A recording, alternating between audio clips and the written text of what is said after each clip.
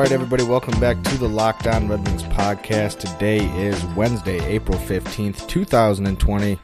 I am your host, Detroit sports writer Nolan Bianchi. We hope you enjoyed part one of our interview with Keith Gave, the Russian 5 Chronicles. Left a little bit of a cliffhanger there at the end, so we've got the story of Keith Gave giving Sergei Fedorov and Vladimir Konstantinov the letters to inform them that they've been drafted by the Detroit Red Wings.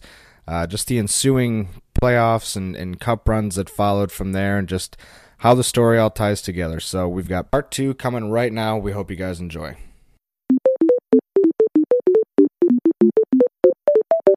And as I arrived, the Soviets were getting off their bus and into the arena. And I got into the arena and found somebody who one of the promoters of the event, who I asked if it was possible to get an interview with a couple of the Soviet players, and he looked pretty grim. He said, "Are you kidding me? These guys don't talk to anybody." You know, he said, "I can ask, but there's no guarantee." And I said, "Well, if you would, that'd be great." And after the game, we went down, and I was against the wall across the hall from the Soviet dressing room, and I noticed a guy about 10 feet down the way. There was a couple of people in between us, but he kept leaning forward and looking at me, and I'm just standing there kind of nervous. Eventually this guy came out with both players. He got, I had Sergei on my right and Vladdy on my left. They both were wearing white towels around their waist. They had come right out of the shower. I mean, it looked like they ripped them right out of the shower. Their hair was still wet and everything. I introduced myself. They're wondering, who the hell is this guy? What's he doing here? And I explained to them that I was a sports writer from Detroit, Michigan, where the Detroit Red Wings play. And it happened to be that the Detroit Red Wings selected both of you guys in the National Hockey League draft that took place a few weeks ago. And it was, I found out later that this was the first time either of them had heard that they'd been drafted by the Detroit Red Wings. Wow. I had a sheet of all the 12 names. It was a 12-round draft then of the 12 rounds of the draft for the Red Wings. And I said, "Sergei, there you are, number 4, fourth round. What was it? 74th overall, I think. There you are." And I said, "Vladdy, and Sergei showed no emotion at all. I mean, none. He'd be a good card player, a really good card player, because you just couldn't tell what he was thinking." And then I showed Vladdy. I said, "Vladimir, here you are, in the 11th round, 220th overall, whatever it was." And Vladdy was dancing around like the kid who got the shiny blue bike for Christmas. I mean, really, really kind of cool. And I gave them each, little lapel pins. Russians love their pins. And I gave them pins and business cards. And then I got, I had the letters that I'd written to them tucked in the media guides. I got them each a media guide, a little 5x8 book, about a half inch thick. And I stuffed the letters I'd written, but they weren't very well concealed. And it was kind of I didn't think it through well enough, but I gave them each a book, and I said, "Look, clearly you guys are not ready to do a formal interview right now. They have goosebumps. There's still water running down their backs and so on. There's a sheet of ice about 8 feet behind us." And I said, "How about I will give you a call? I'll track you down. I'll give you a call, and we can do a more formal interview over the phone." I said, "But just for now, it's important that you have this information now, that you're part of the Red Wings organization, and maybe someday you'll come over and play hockey in Detroit."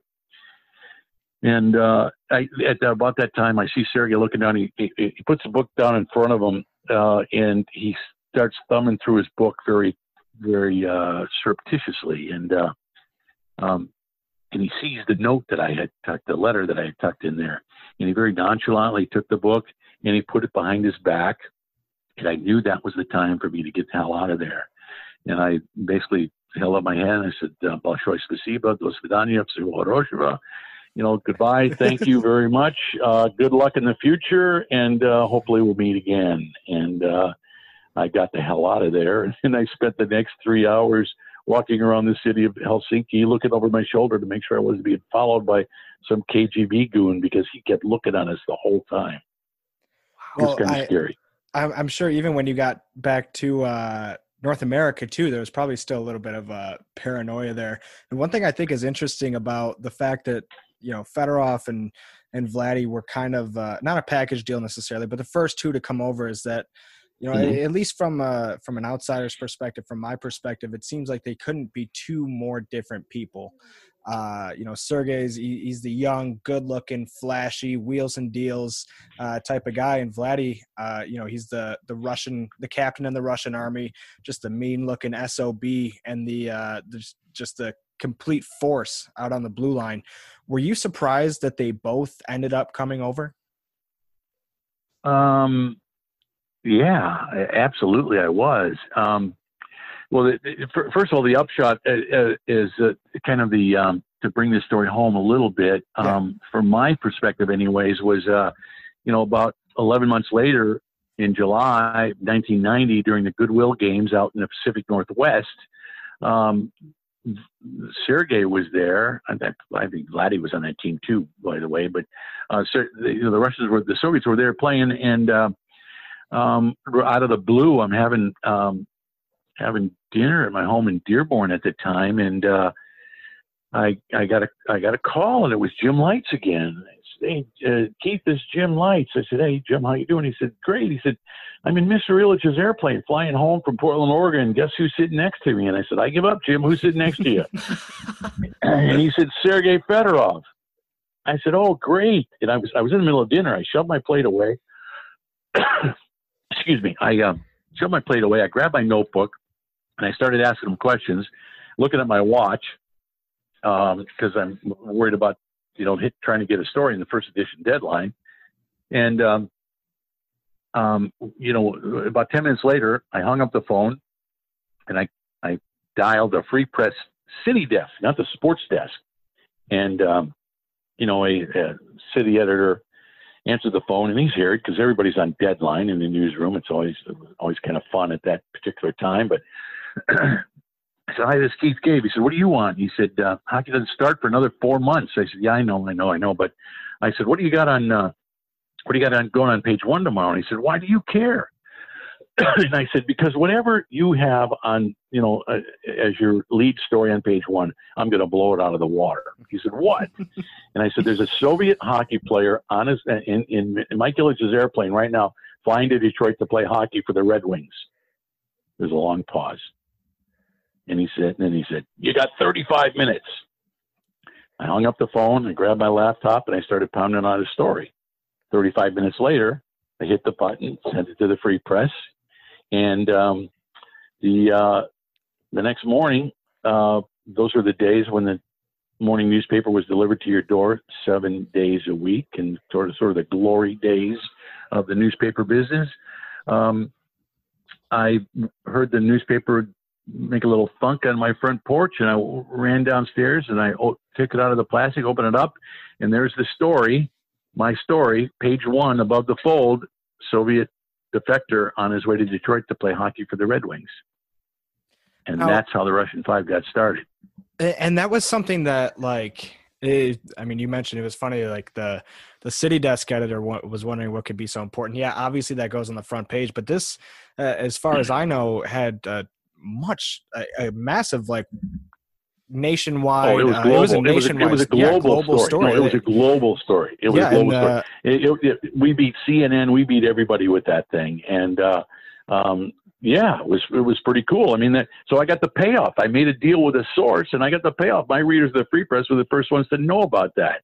So I felt like, even though I was on ethically thin ice, I made a deal with a source.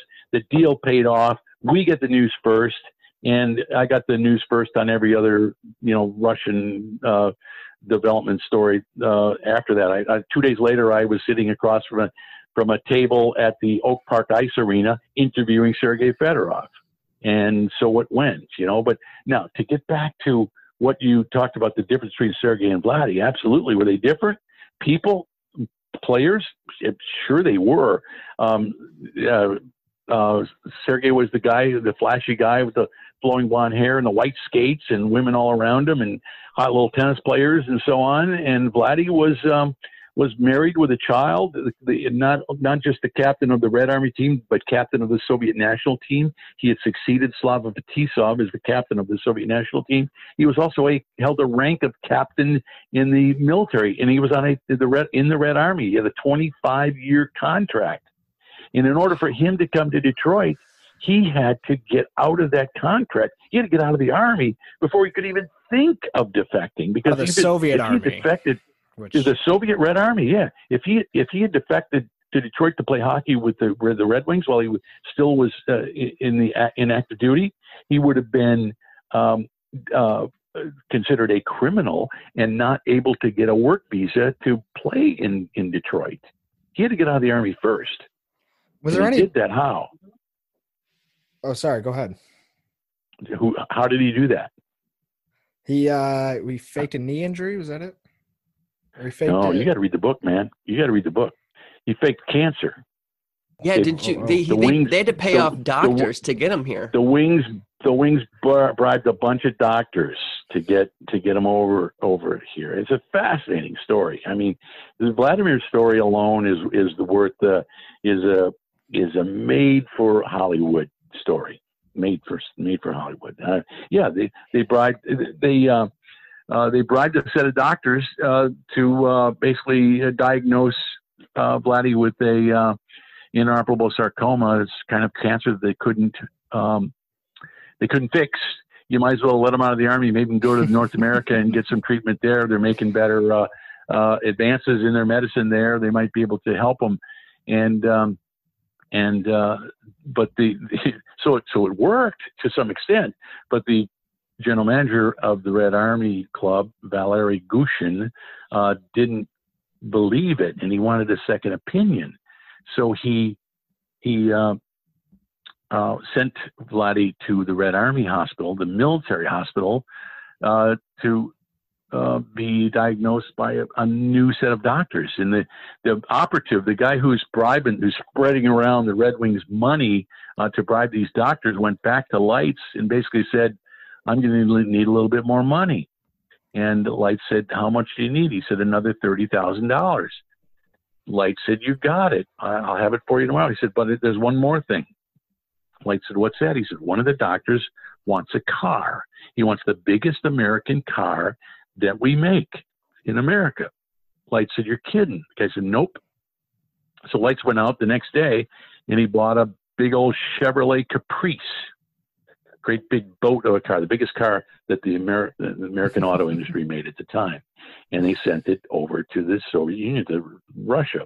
And they spread more money around. And sure enough, the military doctors came up with the same diagnosis, that Vladdy was dying of cancer. And they released him from the Army. They signed his papers, got him out of the Army. Now he was able to defect without being labeled a criminal. So, there's still a lot more to the story. I could talk all night, but there's way more compelling details. But he finally made it over to Detroit to play hockey. And in terms of Sergei and Vladdy being very different people, they absolutely were.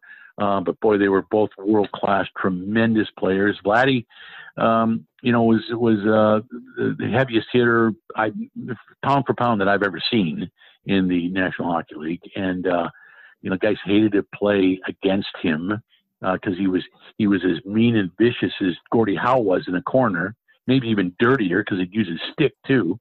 And guys hated to play for him. But his teammates adored him, obviously. Vladdy was just a man among men. He's the guy. He's the guy that I want with me in the foxhole when the bullets are flying. And that room was full of them then at the time, that 97, 98 Red Wings team, and a bunch of unbelievably great guys, great men, good players. But Vladdy was the guy we'd all want with us in the foxhole when the bullets are flying. Now, just a great guy. Now, was there more danger in trying to get a guy like Kozlov once those two guys came over, knowing what they were like? There's a probably No, it could be a good amount of suspicion. There was, but it was they were loosening up. It was loosening up. You got to remember, there's a tremendous transformation going on with the crumbling of the Soviet Union, with the Soviet Russia. East Germany became swallowed up by Germany. They unified that nation. Poland, Romania, Hungary, Czechoslovakia, the Ukraine, all these countries were now, that had been part of the Soviet Union, satellites, countries of the Soviet Union, were now independent. I mean, it was changing rapidly. So much was changing in the Soviet Union becoming the Russian Federation that they couldn't keep track. They couldn't keep track of their nukes, their nuclear warheads. There were, the world was worried about loose nukes then, let alone hockey players or gymnasts or, figure skaters. So they had more things on their mind. Now, Kozlov was really, really, really good as a young hockey player. Jim Devellano first saw him skate as a 15-year-old in Lake Placid on the same sheet of ice where the Miracle on Ice game occurred. And he remembers seeing Kozlov the first time, and he was so overwhelmed by what he saw, he called Mike and Marian Ilitch and said, "Mike and Marian, I've just seen the best 15-year-old hockey player I've ever seen in my lifetime." And I saw Wayne Gretzky play at age 15. That's how good Kozlov was. The problem with Kozlov, you may remember, is that the Wings drafted him. They're really, excited about getting him. The Russians now wanted to keep him, so they're paying him pretty decent money to keep him because he's their star. And he got into an auto accident. He was nearly killed in an auto wreck. He was driving, driving on the way to practice one morning and crashed into a bus. And Kozlov's teammate riding next to him was killed. Kozlov went flying through the windshield and wound up nearly dead himself. It was then, he's in the hospital. The Soviets, the Russians stopped paying him because he was worthless as a hockey player now to them. And the Wings Nick Polano for the Wings, the assistant general manager who helped Lights with the previous defections, he went over there and basically took care of Kozlov, tried to look after him and essentially do everything he could to get him out of the hospital and bring him to North America for treatment. It was doubtful that he was ever going to play hockey again. They were worried about his vision, his eyesight, and all kinds of things. And in the Soviets, who had stopped paying him, they wanted him back after they figured that he was going to survive and be okay.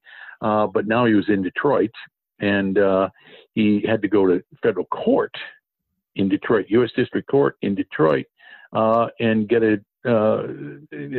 essentially have a trial to get out of the contract that he had with the Russians, so he could play in Detroit. So it was not, he didn't have to defect, but they weren't letting him go very easily either. But they ultimately, his defense was that he signed the contract under duress, and by the way, they stopped paying me, so they broke the contract. I want to play in Detroit, and that's how it ended up. So I'll be honest, I haven't read the Russian 5 book yet. That's definitely going to be next on my list while we're in this quarantine. I have seen the documentary. Where can people buy the Russian 5, by the way, while we're on the topic? I'm assuming the book Amazon? Anywhere, and Amazon.com, anywhere they can buy books, they can get the Russian 5. And same way with the DVD is out there on at Amazon, lots of other places, and it's on Amazon Prime. Is it Amazon Prime on TV as well? Yes, it is. Yeah. Yep. Prime Video. Yeah, you can see a lot of different places. What was the go ahead. I was just gonna say, what was the reception like when they came over here? Both in the fan base and the locker room, and kind of what was the point that they were able to find their place and be able to finally call this place home? I'm sure this was an extremely uncomfortable life change for all of them. Well, it was. I don't know if uncomfortable is the right word. It was certainly a dramatic change. It was an overwhelming change to have all the kinds of freedoms that they'd never experienced before. You know, that took some getting used to. In the dressing room, you know, hockey's hockey, but I can't say they got the warmest reception from every player. The North American players, especially the Canadian players, didn't like the fact that the Wings were drafting so many Europeans, not just Russians, but Swedes, Czechs, Finns, and so on. But it, you know, they were starting to collect a lot of Russian players, and there was one player who actually kind of stood up to Jimmy D and said, "Jimmy, what are you doing drafting all these Europeans? You know, they're soft. All these Russians, we're never going to win with all these players, with all these Europeans, because they're soft. They don't play our game, and they're taking our jobs." That's what they're pissed off about. Mostly, they're taking our jobs. We're Canadians. We worked our whole life for this, and now you're drafting all these Europeans to come take our jobs. Yep, that's exactly what happened. And yep, they took some jobs. And yep, they became a lot better hockey team, didn't they? Absolutely. And I think one other thing they probably did was help take the heat off Steve Yzerman a little bit. Well, they did. And I mean, like, no you just look at it. where the criticism went. How does his story change if maybe there isn't the Russian Five for Don Cherry to go on a rant about, or for, you know, the Detroit media to – you know, whatever. Well, you got to remember, they started drafting these guys in '89. It was 8 more years, '97, before they won a Stanley Cup, and they had some tremendous disappointments. You know, the first round losses to Toronto and San Jose, an 8th seeded team in '94, was it? Yeah, and then in '95 they make the finals. They go 12-2 in the first 3 rounds of the playoffs, and everybody's thinking, you know, no, we're going to play New Jersey. It's going to be a sweep. We're going to win the Stanley Cup, and it was a sweep, but the wrong way, and they lost that Stanley Cup in '95. '96 comes, they win 61, 62 games, something like that, 131 points, set records, and get beat in the Western Conference Finals by a very, very good Colorado team. That ended horribly with Chris Draper getting shoved into the boards by Claude Lemieux. You know, and then we had the whole '96, '97 season. They added Brendan Shanahan on opening night at before the home opener, made that big trade and got Shanahan, and that was really kind of the final piece to that puzzle. They had the brawl game on March 26th next year to settle a few scores with the Avalanche. Which set the stage for them to finally get past Colorado in the playoffs and win a Stanley Cup for the first time in 42 years. One thing I think is interesting is there's a quote in that document from Brendan Shanahan when they go into that '97 Cup final against the Flyers, the Legion of Doom, Eric Lindros, all those nasty SOBs, we'll call them. And he said, "We hit meaner and harder." And that was the kind of the crux of the series. But why do you think that people doubted that heading into the series, despite what had happened with them and Colorado earlier in the year? And the Red Wings had kind of already shown that they could throw their weight around and just be nasty. Mm-hmm. Well, what happened was that nobody was taking anything for granted anymore. I mean, after '95, when they had that really good run, I mean, they looked dominant. They were dominant for 3 rounds. They were 12 wins and 2 losses for their first 3 rounds. And then they got to New Jersey, and a pretty damn good New Jersey team too. And they wound up getting swept. You know, and Scotty Bowman knew then that he had more work to do. He had to add more people. And that's when, you know, he had the 3 young Russians. He had that just before that spring, he added Slav Fetisov from New Jersey, the team they wound up getting swept by. And in the fall, he made the trade for Ray Shepard to San Jose for Igor Larionov. He had all 5 of them. Now that's when the magic started to happen. But when they hit Philadelphia in '97, because of what happened, all those previous disappointments in the playoffs, people were walking on eggshells. I mean, they did play those first 2 games in Philadelphia. really set the tone. Like Shanahan said, they were faster, they were heavier, they hit harder, they played with they played the game with a determination that they were just discovering that they had, and they won those first two games, and came to Detroit, and it was that game 3 in Detroit, that center ice hit by Vladimir Konstantinov on a Hall of Fame guy, Dale Hawerchuk, at center ice, put Hawerchuk down, and there was absolutely no answer for Vladimir Konstantinov in that series. Not the Legion of Doom, not big bad Eric Lindros, nobody. They had no answer for Vladimir Konstantinov. Dale Hawerchuk never played another minute of hockey, retired, went to the Hall of Fame, deserved to be there, but the Philadelphia Flyers were just no match for the Detroit Red Wings that year. No match at all. I just think I get chills thinking about it. Right. Oh, same, and it's because of the narrative arc, right? Like the origin stories of so many guys are so crazy, and then there's all the conflict and the obstacles that can't be overcome, and then the triumph, and then even the devastation with Vladdy. You talked to we could talk for hours just about Vladdy.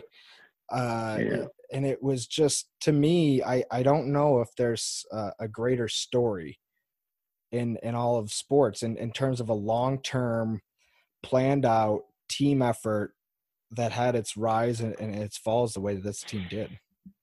No, it's pretty cool. It was really, really cool. And you're right. The narrative arc from beginning to end, and we thought that was kind of the end, the bright shining moment when they finally win the Stanley Cup.